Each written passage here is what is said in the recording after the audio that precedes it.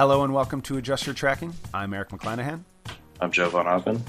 Adjust Your Tracking is brought to you by the Playlist Podcast Network. All our episodes can be found at theplaylist.net. So, Joe, what are we talking about today? Well, this is the end of the summer still, and it never ends. Nope, the never-ending summer. That's right. Of despair. It's been like little spots of like promise, but the summer ended with like a pretty decent horror film, Don't Breathe, which it's one of two don'ts that came out in like the last month. Don't think twice, don't breathe. Yeah. Because I think titles are becoming so just like desperately interchangeable that they have to become commands now, you know? Shut the fuck up, the movie. And I think you're onto something. Apropos of very little, I just stumbled on, there was a Netflix series called Scrotal Recall at one point, and I think now it's been changed to Lovesick, which is kind of a... Well, Lovesick, that's one of the interchangeable titles, but right. I think in the past like few years, there was like the whole Blacklist kind of like curveball of like, of course this movie's never going to come out if it's called Go Fuck Yourself, but I gotta know what the script is. It's called Go Fuck Yourself. So I think like there's like, you know, people think that they're getting an angle in on having like an unsellable title, which to me, Scrotal Recall would be one of them. Like I felt like my eyes were never going to roll back to their normal position when I read that title. I was like, yeah, fucking break. But back to Don't Breathe. It's the second feature. Was Evil Dead, the remake of Evil Dead, his first feature? Yeah, Fede Alvarez, yes. Yeah, so it's his second feature, and both you and I are, you know, we're big enough enthusiasts of the Evil Dead remake. In fact, you defended it on the Over Under podcast, correct? It is. I defended it, and my two co-hosts, Ryan and Octay, definitely were much more, and I'd say the majority of loving the original Evil Dead, where I actually think that remake is better than the original Sam Raimi movie. You know? Yeah, I think it's an improvement for sure. It's just taking like what the original kind of like maniac spirit of the original that like now is kind of mired in a camp that's inescapable, that if you kind of have a positive nostalgic association with the original, that can kind of act as your guide through the camp, whereas like you may feel alienated and like this movie's just fucking goofy, you know, and now there still is a kind of like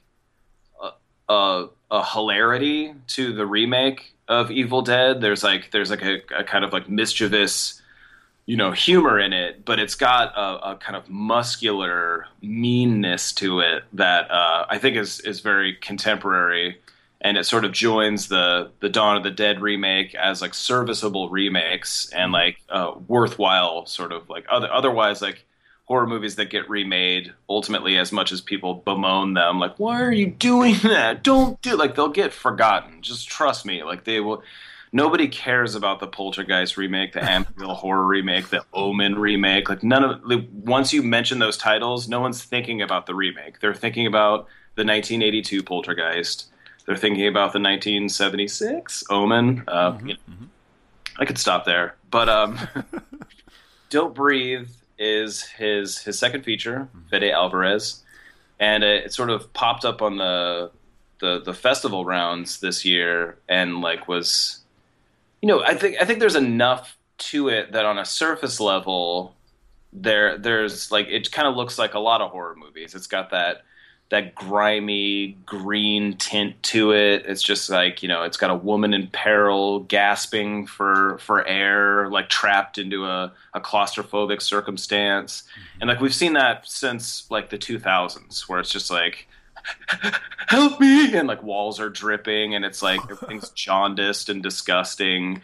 But like, because Evil Dead was so kind of, the remake of it was so ambitious and so just like balls out, disgusting term, but like it just had such a mania to it that it was like, oh great, this is a filmmaker who has like you're gonna have to contend with whatever he's doing. Like he's bringing it to you, and it's not half-assed. It's not a sort of PG-13ification of the horror movie experience. It's visceral and it's overwhelming, and it's just like, okay, good. Like this like he's knocking through a barrier that we've been kind of developing in terms of like a numbness to a certain type of horror movie.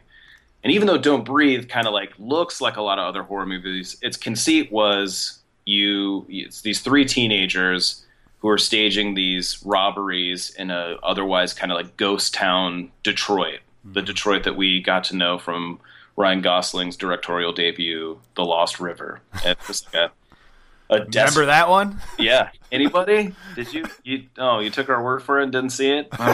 So it's just like a desolate place, and like these kids are breaking into the sort of few remaining homes that exist, and they stumble upon this one that's in this barren, desolate, wastelandish neighborhood, and it's this blind man who won a court settlement and has been like hoarding the money, and they know about it, and he has a security system installed that their way in through these homes that they're robbing is because one of the kids is the son of like a security expert who's in charge of installing all these security systems. So we've got the three main characters, and like they're all kind of boring. They're as interchangeable as some of like the titles of late. One of them is kind of he's got like a hip hop affectation to him. I thought he's got his character. Phew, cornrows. All right, so moving on. Did he remind you? He reminded me of Jared Leto from Panic Room. Yeah, well, not just the cornrows, like other parts of him reminded you of Jared Leto. It's probably mostly the visual, the cornrow thing. This one was updated, of course. Where he had no braids on the side. It's very shaved, very very short on the sides. That's more of a like mid 2000s kind of a thing. It's less Panic Room because he did the full cornrows. This was like shaved on the side. That's very contemporary. It is, yeah. But also just I guess the sort good of on hair and makeup for that. Yeah, dude, well done there. But like, yeah, maybe the other similarities are just like home invasion movies, and they both were sort of aggressive characters compared to the rest of their groups, and that. So yeah, very reminiscent. There's a lot of other things that actually reminded me of Panic Room and Don't Breathe as well, like the thing about Alvarez, I think that makes him stand out maybe in a crowded horror like genre right now, or it's always been crowded, but he does have a level of technique that he's already kind of, you could maybe show offy would be a way to describe it, but really like he really is likes long fluid takes that he makes use of in Don't Breathe. He sets up telling you. He kind of sets up the geography of the house as they're breaking into it, and in a way that felt similar to what Fincher was doing in Panic Room, but even as show-offy as it can be in Alvarez film, like nothing is quite as like over-the-top show-offy as something like Panic Room. But yeah, there were connective tissues there. Yeah, I think also there was something a little overly aggressively CGI'd about Panic Room that like was kind of help detach from the tension that I think is a little more successfully built in Don't Breathe as opposed to Panic Room. Like I think Don't Breathe is just a lot more organic. Like you have the blind character who's I'm not being insensitive. The character is literally listed as the blind man in the credits. So way to cover your tracks there. Yeah, no problem. Hey, Blindy. So played by Stephen Lang. I think he's like probably the best performance of the film. You may remember him as the belligerent military officer in Avatar, or as the Steven Seagal lookalike Native American reform expert in Band of the Hand. Oh, no one saw Band of the Hand? Okay, moving on. Deep cuts.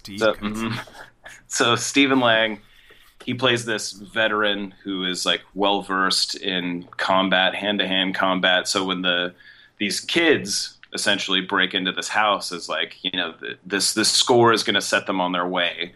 And so like every character is given like just enough motivation to sort of flesh them out as like their own individual characters, all three of them. And there's an intimacy to the movie where it's like this obviously just because the scale of the film, like there's three characters, one sort of force of a villain character played by Stephen Lang. And, so there's not going to be a high body count in this movie. There's there's a sense of consequence and scale, and like in a sort of like teeth gnashing kind of intensity to it that like it also gives it, you know, like a sort of edge on contemporary horror movies that, like, you know, if they're not PG-13ified, they're therefore just like going all out, and the violence has no sense of like real consequence and no sense of meaning anymore. Mm-hmm. And in this film, like, it does. It's a sort of bruised and sort of like brutal film and experience. And it uses, like, in the small claustrophobic confines of the house that most of the action takes place in, it's got some like pretty decent set pieces in it, you know? Definitely. And I think, you know, you pointed out before I actually saw the movie, but it's got, you know, eventually when it sort of like runs the course of like going through every level of the house, and like after a few surprises, like the movie has to eventually crescendo, and it like, I feel like it finds its ending, and then it keeps ending. Yeah. Keeps ending.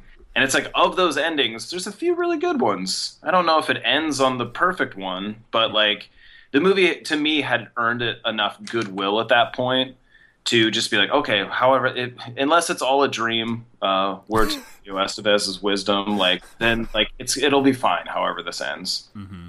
Oh, they're all the same person? Well, that sucks. So, Bruce Willis was dead all along? I didn't see that coming. Oh. Yeah, Bruce Willis pops up for no reason. He's like, I'm dead. We know. Jesus Christ. That was weird when that happened. Yeah. No, I agree. I think the reason it's like, I think we're basically on the same page with the movie for the most part, is like, it's a really enjoyable, like, theatrical experience. I don't know how crowded your theater was when you saw it, but mine was at a preview screening, so it was a packed house, and it's a very, like, the audience, a responsive audience will heighten the experience of watching this movie. It is built for that in a way that, you know, just watching it by yourself at home I would think it would definitely lose something. But you can there was that conversation on the Bret Easton Ellis podcast maybe years ago when he had Alexander Aja on, the French filmmaker, horror filmmaker who actually did the a decent remake himself. The Hills Have Eyes remake is, you know, it's a solid one. Yeah. He talked about the idea of like there was a discussion in there about like he didn't care, like absurdity or things that don't make actual sense don't really bother him, and he likes the idea of kind of pushing things beyond that where it doesn't have to make sense. And anybody that's seen High Tension, you know that it makes zero sense by the end. Once it takes that turn, you're just like, wait, what? Yeah, what? How does this work? Right. Don't Breathe doesn't have that kind of like almost hallucinatory, like, where the hell, like this, like it makes no sense sort of turn. It falls into a trap of like, it feels like it's a very thin, or it's just a very compact, small idea for a movie, and it felt like they kind of ran out of steam at about the hour mark, and things had to kind of they just had to prolong it or have multiple endings to fill it out to a full length, which is. I think you're right, though. I mean, like, the movie is really strong in its set pieces, the way it sort of breaks down each and escalates things in the movie. It also is really efficient as a storytelling, in its storytelling. I mean, the setup of the characters, the things you were explaining in the beginning of the show here, only take the movie about 5 or 10 minutes to really set up, and they do a lot of it through quick editing or without over-explaining, without using a bunch of exposition. There's a lot of impressive things about it.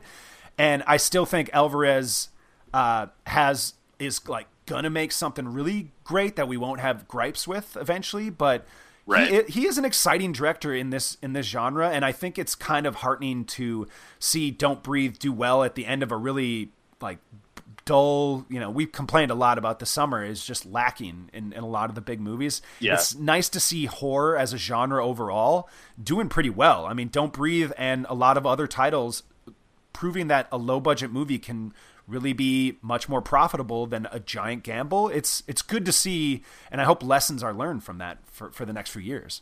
Yeah, it's great to see also. I think the sort of the entry point to this episode that we talked about beforehand was that, like, we're going to talk about how landscape and setting, especially with this movie and the movie we'll talk briefly about afterwards, just like the sense of, this movie takes place in Detroit, as we said. Mm-hmm. Ryan Gosling's Detroit.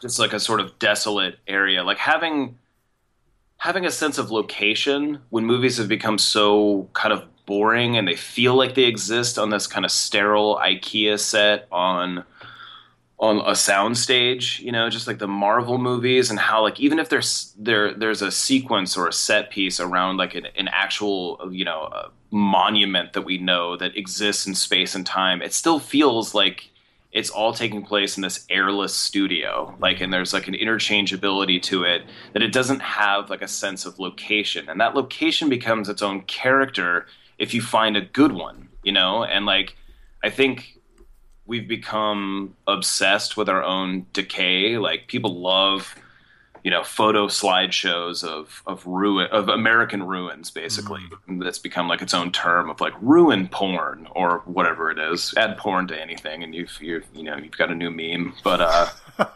so like people love, photographs of Detroit falling apart. So because it's got like this sense of like it's haunted on its own, and like it's the city that sort of set designs itself, and like it's sort of like beautifully tragic in that way. And I remember like I watched a Vice special called Abandoned, and it's about ghost malls and these sort of like abandoned tokens of like what used to be so common, and now they're just like desolate and hollowed out and so sad, and they're still like blights, and they still like kind of impose upon our vision, so there's just something about like something we invested so much in that fell apart, and how that sort of absence becomes a place of potential menace, in our kind of collective psyche. So like in Don't Breathe, it becomes like this place where, murder's possible, and like, maniacs are lurking, and it's just like, there's nothing new. I mean, abandoned areas have been, fodder for like thrillers for decades and decades, like Judgment Night and Assault on Precinct 13, stuff like that. And so just this idea, I was thinking about it like, well, what's the counter to that? Because what's scarier to me in America now is how fast history is being erased by these sort of like constant condominium, like the condoization of like every city that's getting sort of like aggressively gentrified. Like, how do you make a horror movie about the sort of the boredom of all these same buildings going up and like the aggressively gentrified cities? Like, how do you make a horror movie out of that when it's so dull, know? Just thinking about like what zombies represent in films, what like vampires represent, what cannibals represent, and like what's happening to cities now is like, like you see depictions of Michigan as this great hub of, like industry, and in an industry that fell, and therefore like it left kind of like a cancerous sort of spot where like nothing could come in its place. And so we look at the sort of collapse of the American dream, and in that collapse, like menace is possible. But it's like, to me, it's just like the greater menace is like wiping out all of history and putting a condo in its place. I just don't think that would make a very good horror movie.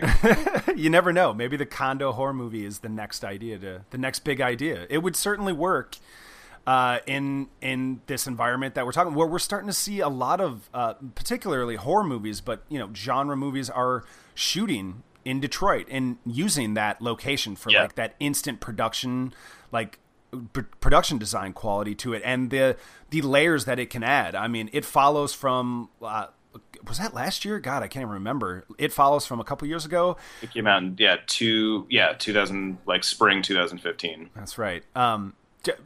Noticeably existing in a sort of unspecified time period where it wasn't clear, but also in this broken down Detroit. Like it was really memorable. I think the one that evokes a lot of what you're talking about and had it as a strong theme is Only Lovers Left Alive, where the Jim Jarmusch vampire movie, which really got at that idea of erasing the history that's there. It's right now, it just exists in these crumbling buildings, these once former glorious like examples of industry, and they're just gone now. And it's only a matter of time before Detroit's going to become a city. Probably. I've been reading that it's already happening a little bit, where like, it's so cheap to live there that it's only a matter of time before a lot of that just gets, crumbled, it gets taken down, and condos come in their place. That really is a depressing reality that we're facing. And I think horror movies and directors are using it really well to make their just to add more to their movies.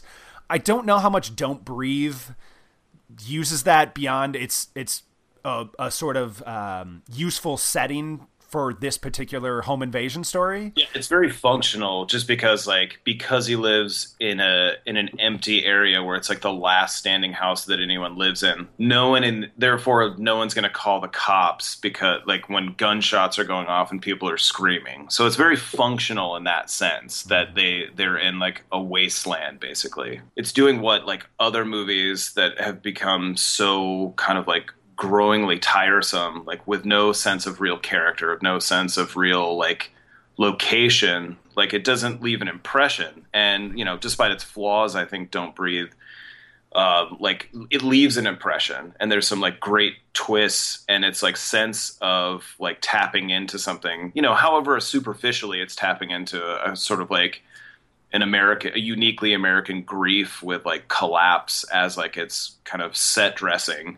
It still is kind of evocative and leaves a mark. And I don't know if you want to transition into the lesser known title that's not making waves on the box office chart. Making zero waves. Also set in Michigan, Antibirth is far less wastelandish, but still there's like a sense of kind of American desolation and despair. And it's the feature film debut of Danny Perez, who worked with Animal Collective a lot, shooting a lot of their videos and shot their sort of long form horror hallucination montage called Oddsack that played festivals and I think played some museums in New York. So I was interested to see like, you know, a lot of the imagery they play with and a lot of the sort of the spirit of Animal Collective, like, oh, who's one of their collaborators? What would a sort of coherent narrative be from like someone of their camp? And I was like really excited to see it. And it stars Natasha Lyonne, Chloe Sevigny, Mark Webber, who, you know what, I don't see enough Mark Webber. I like him a lot. I do too, yeah, and he's popping up more and more. He had that really memorable, if brief, role in Green Room. Which, if we could pivot back very quickly, to Don't Breathe. Imagine if like the sense of like economy that the characters were established with in Green Room, like imagine if that same, like the characters in Don't Breathe are established with the same amount of economy, but there just doesn't seem to be the same sense of presence with the performances or with the writing. Like so you just don't have a sense of like them necessarily being real people, and everyone in Don't Breathe is fine. Like everyone's like, you know, like they just don't feel like fully developed, fleshed out, three-dimensional characters the way they do in Green Room, which is another sort of like tight, economical, claustrophobic thriller, dripping and jaundiced, and about just like the American collapse at its heart. This being, a weak year, when I look back at what I've seen, what I've really loved this year, Green Room is high up on that list. Yeah. And when I talk with, just other movie fans and ask them what they've liked every time, or if they ask me what's like some of your favorites from this year, I always list off Green Room, and there's a sense of like, like they're confused by it. Like what makes it better than a sort of average thriller like that, or an average horror movie? Makes their knee-jerk reaction seem like it's a lesser movie, and that's why they're hesitant to kind of co-sign your decision. Because that sense of hesitation that you were just like mimicking, it's just like, well, why? Because it's a phenomenal movie. Right. Yeah, exactly. It succeeds much more than movies of its ilk often do, and it's subtle. It's Green Room is actually a pretty subtle horror movie, and that is not a word you use often in the genre. And Fede Alvarez is not a subtle director. He's not trying to make Don't Breathe a subtle commentary or anything.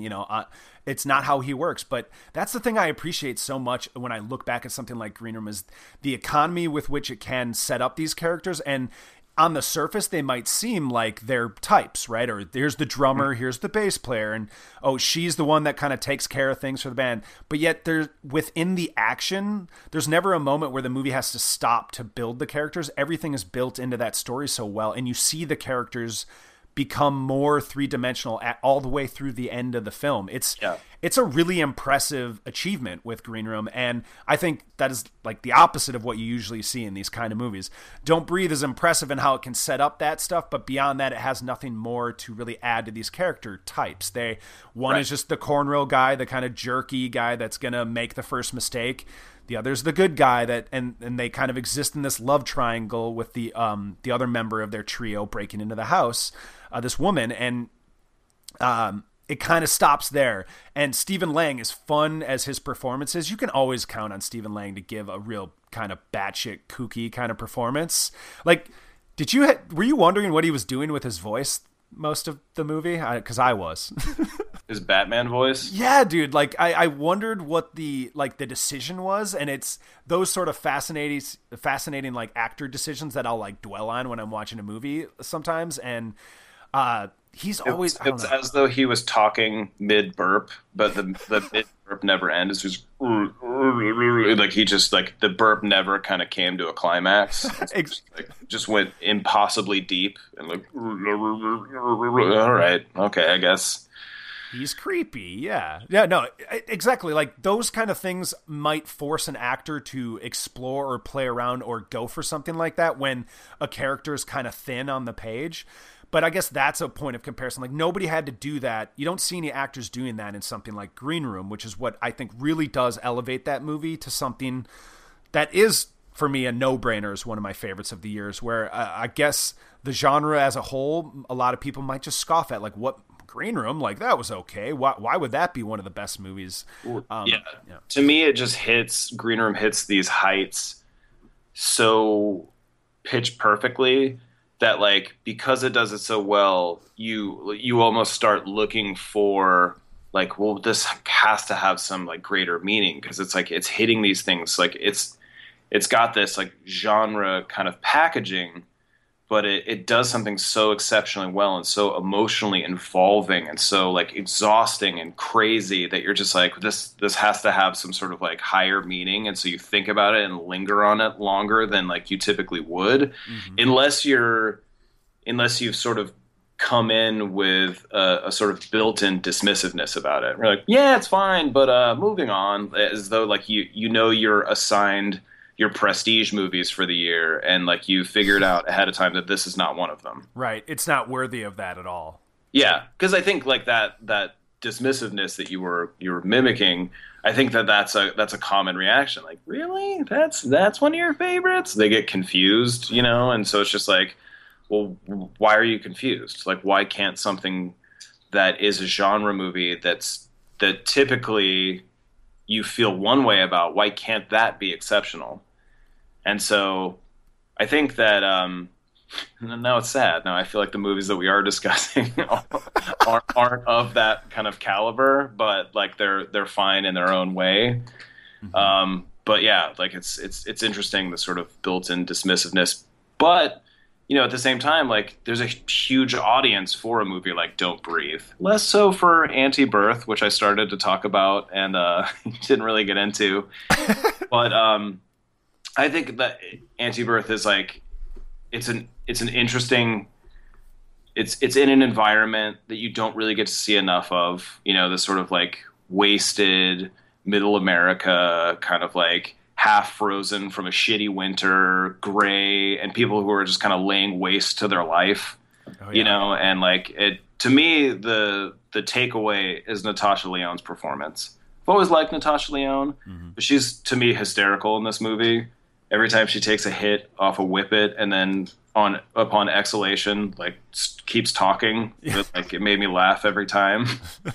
And I think that there's a kind of trauma-spirited, like, playfulness to this movie that, like, if you're looking for something a little different that's sort of in the same wasted America landscape that we're talking about with Don't Breathe, Lost River, It Follows, it fits in there, but it's an outlier because it's got a weird spunky body horror kind of, like, a bent to it.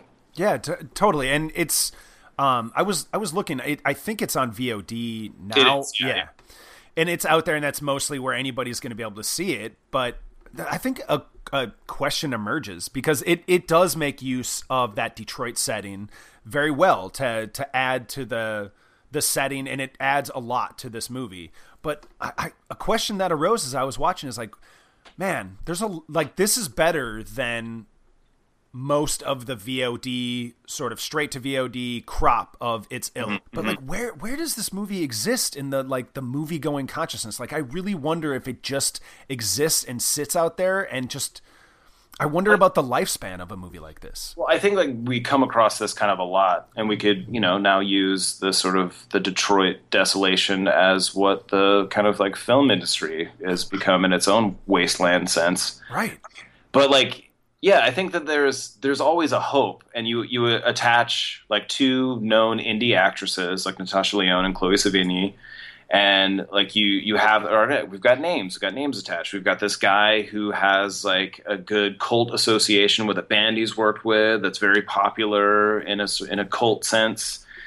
And so like I think there's heat around things, and I don't think they assume they're going to wind up in a sort of VOD limbo, which you can still do extremely well in. Like you can, like a movie like Blue Ruin. Let's just make this Jeremy Saulnier has hijacked this episode. So like Blue Ruin did really well, and like so that did really well on VOD and theatrical simultaneously, but probably less so theatrically than it did on video on demand.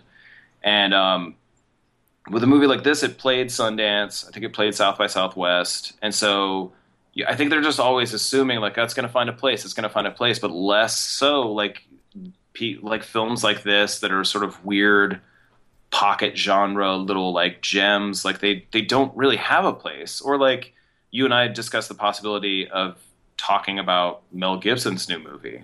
Like that played nowhere. That played somewhere in Vancouver for you. Yeah, Bloodfather. Yeah, Bloodfather. And it played in Van Nuys, which is like, it's like an eternity away if you think about just like, what, I have to go on the 101 and what? Then what? Oh, I don't want to do that. And so like that movie, it's just like, and it got good reviews. Like it got good reviews, and I think if it played any festivals, like maybe one or two, like there was a good amount of like commotion coming out about the film. And they're like, Mel Gibson, he's not such a piece of shit anymore. Oh, great! Like this is a great performance. It's a little tight genre movie. Oh, it's made by this French filmmaker who did Mesrine. Anybody see that? No, but I heard good things about it. So like there was enough commotion about it to stir something up, but it didn't play anywhere. And now it's dropped into it. Now it is available on VOD, I saw. And so maybe we will talk about it. Maybe not. But yeah, it's just like, it's sad to know, like, I don't know, like I'd like to be surprised about like what can succeed, because it's just like the sort of sense of resignation of like what people are going to the theater for is just like, it's depressing, because it's like, well, I gotta go see the big movie. Yeah, but it's supposed to be like a horrific piece of shit. Yeah, but I gotta see the big movie in the theater. No, you don't. You have to like just surprise yourself, No, see Suicide Squad, which like everybody talks about that movie as like it's a failure. Like no, because it stays making money. Like it's not. So in Warner Brothers' eyes, like, is it a failure? Probably. I mean, financially, but the problem is that it was too expensive. They made the movie too expensive. It's that giant gamble on something like that where... Yeah, let's stop those giant gambles. Like, how much was Don't Breathe? It was like $9 million or something like that. And it made like triple that on its first weekend. So it's already making profit. Because the way you break down a theatrical gross is a distributor does not get... So Don't Breathe made something around the neighborhood of like 25 million on its first weekend. It doesn't, it's not like all that money goes to the distributor. It's split at maybe half and half with the theaters. There's all these cuts that they get. So a movie has to make more than its budget. But I think the horror genre right now is really proving it's like it always has been there, right? That a reliable thing of like your little low budget movie that can just make tons of profit. It doesn't need to make $1 billion. It just needs to make $100 million, which is insane to say just needs to, to word it like that. But that's the culture we're in. To me, that's the better gamble. That's the smarter play.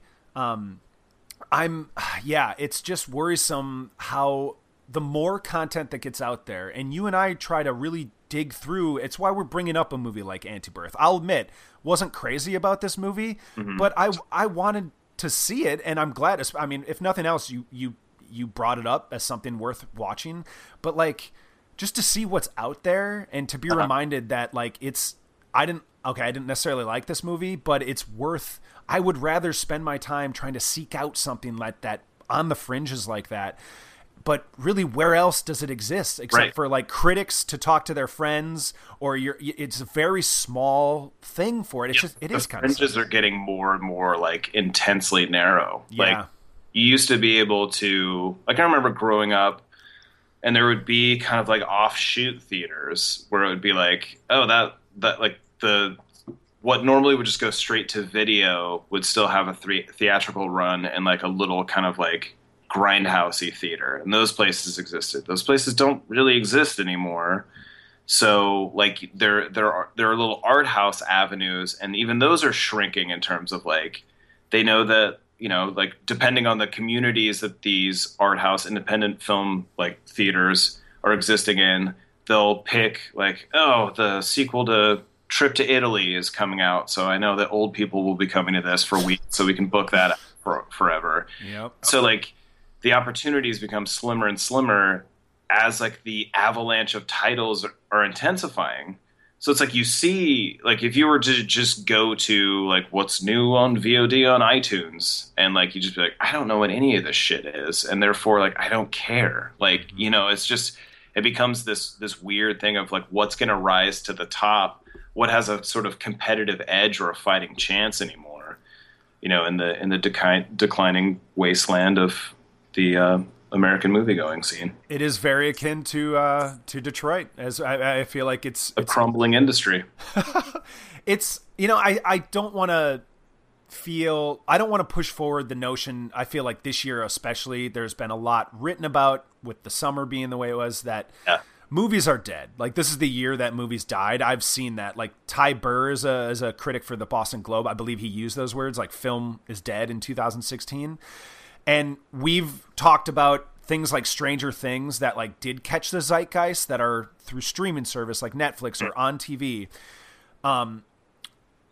Film isn't dead. It's just, it's being splintered in a way that is, it's going to be interesting the way everything kind of pans out, because are we just going to be stuck with like the few boring giant titles in theaters, and like everything gets relegated to maybe a niche small movie theater, the ones that exist, or does it all go to the wasteland of VOD? Like, how is all this going to sustain itself is what I think about. Like, I don't want that theatrical experience to die for even the little movies. Yeah. But man, as someone that has some influence as to what movies can come to the theater I work at in Portland, is like, you can't really go to bed. Like, I wanted to show Childhood of a Leader, like just put it in our tiny little 50-seat theater. I figured, what the hell, you know, it's a movie worth showing on a big screen, right? Or a mild sized big screen, you know, at least. But there's no audience for that sort of thing. It's weird. That didn't used to be, like, if the movie was made and had merit, it used to come out, you know, like it used to find, and granted, that was a time where like there was a lot less titles per week coming out. And I think with VOD, it increases the avalanche, the sheer amount of stuff that's just like toppling over people. Yeah. But like Childhood of a Leader, or just any of the movies that like are sort of elbowing for space in theaters anymore, like if it was made and was of enough quality, like it would come out.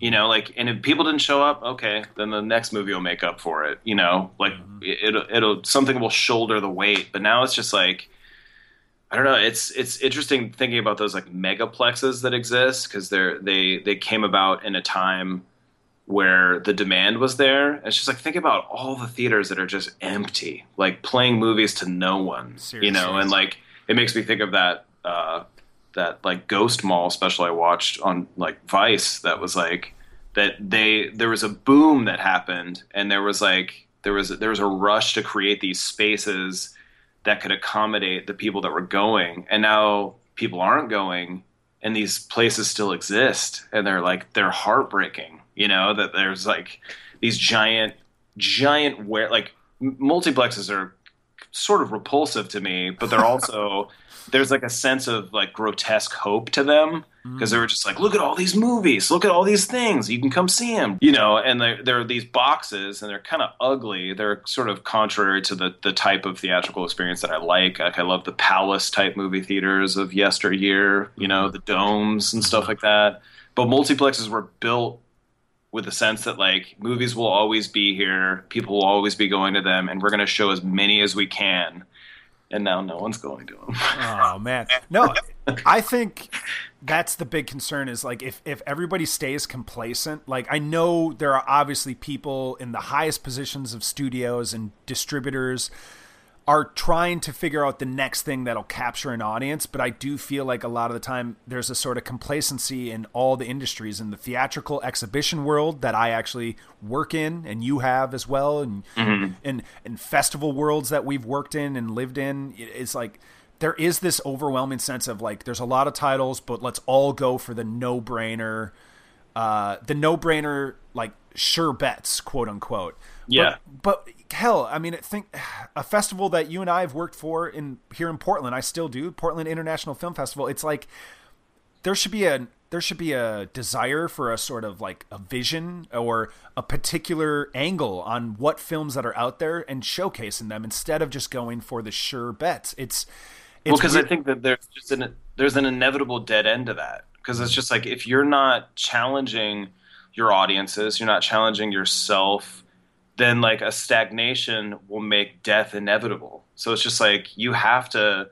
I mean, like this is just the greatest hits. Adjust your tracking now. I'm gonna bring up the '70s, which neither one of us were alive for. But like that was when studios were dying, or there was a threat of like we don't know what's gonna hit, so they took chances. And so it's just like I don't know how distribution can take chances anymore, but I think the chances they are taking are the sort of like the high stakes gamble of like, oh, if we do spend $200 million, then we're guaranteed this and this back. Whereas if we spend $50 million, who's to say? It's just right. like you get a movie like Don't Breathe that's made for $9 million, makes 3 times that. Like imagine if you made like 5 movies on that scale, the sort of Steven Soderbergh route of like giving a finite amount of money to people he trusts as visionary filmmakers. And you know what? Not all of them are going to hit, but that one that you did make that made 4 times its budget, like that can buffer everything else, And therefore like, and because you have these unique things, these things that like aren't just rinsed off and forgotten and just sort of part of this like inescapable interchangeability of culture now, like you have something that will withstand the test of time. Who's to say if like Antibirth will withstand the test of time, but at least it like popped up as something where I was like, what the fuck is like, what is this? Right. Like, right. There was imagery in it that if nothing, like along with Natasha Lyonne's performance, there was imagery in it that had me like in hysterics. Like I was laughing so hard at this movie, and that will stick. As much as like I don't know who to recommend this movie to necessarily, it sticks with me. So yeah, and that fucking means something. That's that's what you and I are always after. Is like just something like whether it's something I haven't seen before or a sensation I haven't felt in a while at a movie. It wakes you up. It does. And exactly, we are all in danger of just falling asleep and like sort of being like, what's the new big movie? And if it isn't obvious, me and Joe are trying to figure out a way. Like we want to be optimistic about movies. We want to be excited for this sort of thing as much as the audience should be. And hopefully there's a sense of like people willing to go out there and explore for some of these titles because they can be worth it. It could be more. Seeing Antibirth, you'll probably remember more from something like that than you will from the deadening experience of the like Suicide Squad. So proud to say I haven't seen Suicide Squad. This is our new Spider-Man. Right, yeah. week 3 of not seeing Suicide Squad.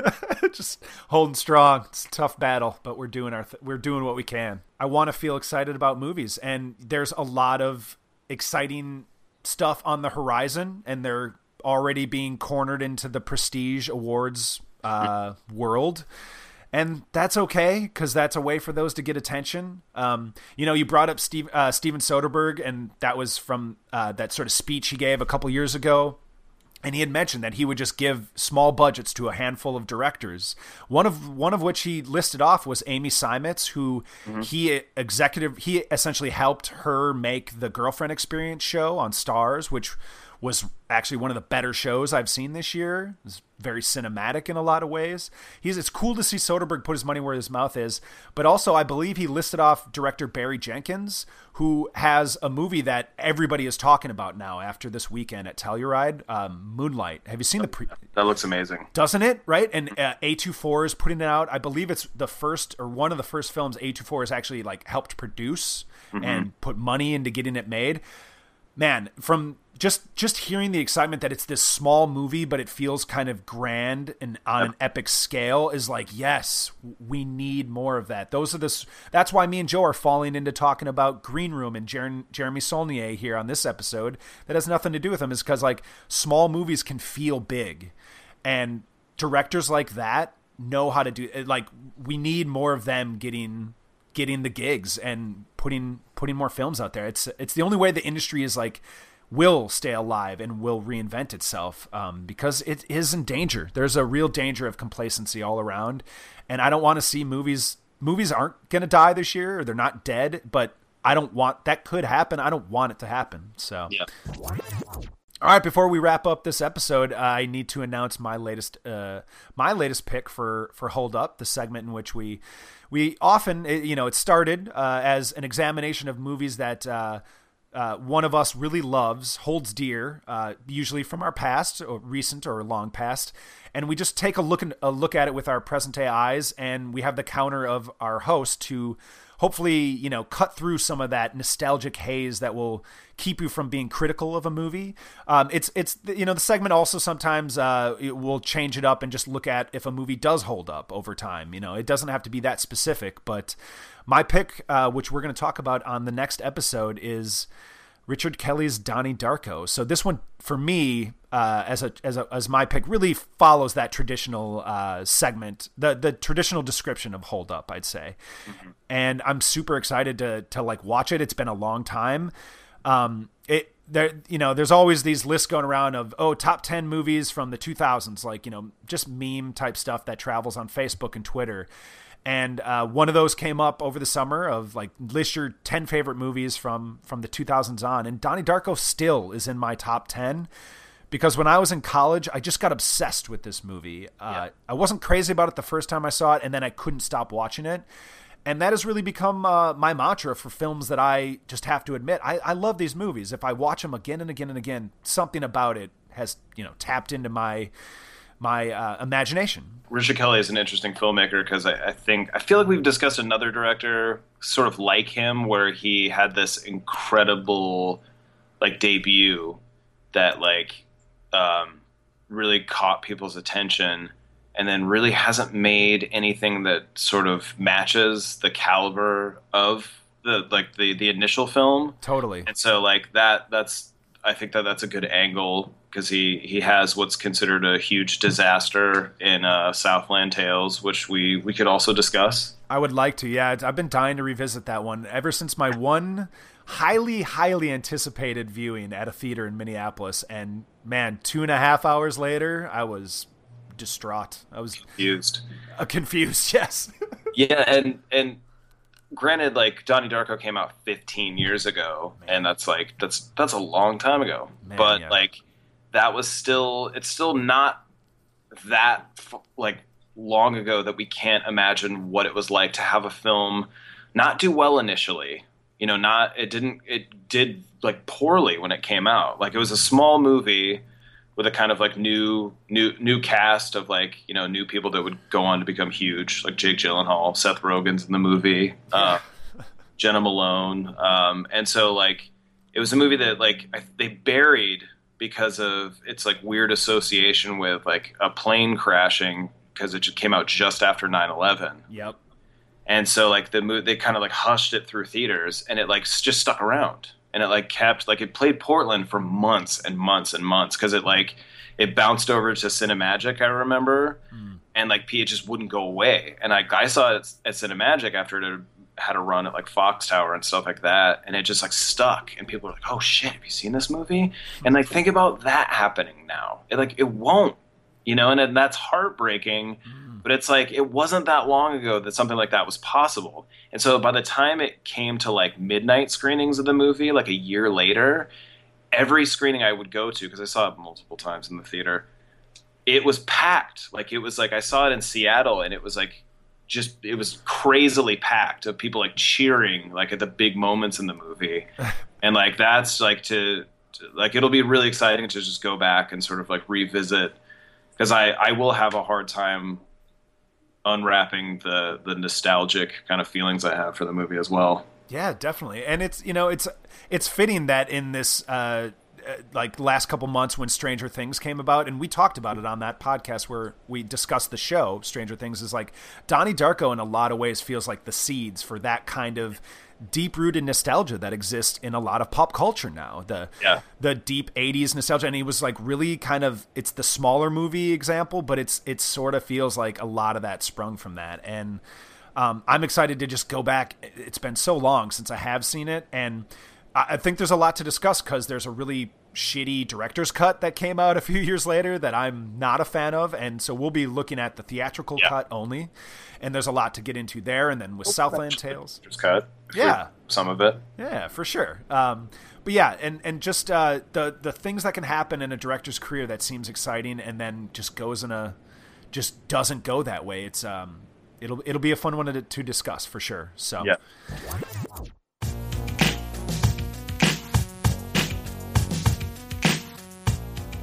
So with that, let's wrap up episode 137 of Adjust Your Tracking. As I said at the top of the show, we are a part of the Playlist Podcast Network, and you can find all our episodes at theplaylist.net.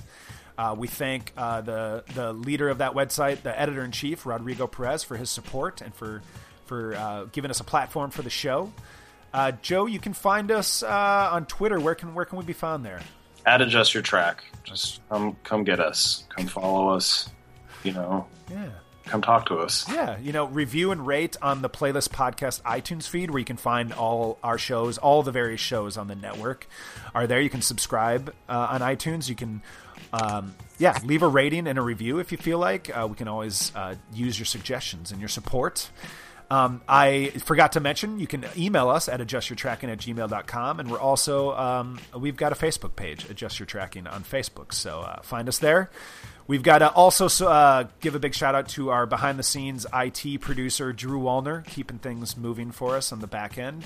Thank you, Drew, as always, for your support and help. Thank you. Drew. And, with that, I need to thank you, Joe, for putting up with my lack of articulation on this episode. I feel like I was struggling to find the words. Sometimes I have, just the brain is not firing on all cylinders. So thank you for pulling my weight on this episode, Joe. Yeah, sorry, I didn't see your hand go up because we're not face to face, but yeah, no problem. Thanks, Eric.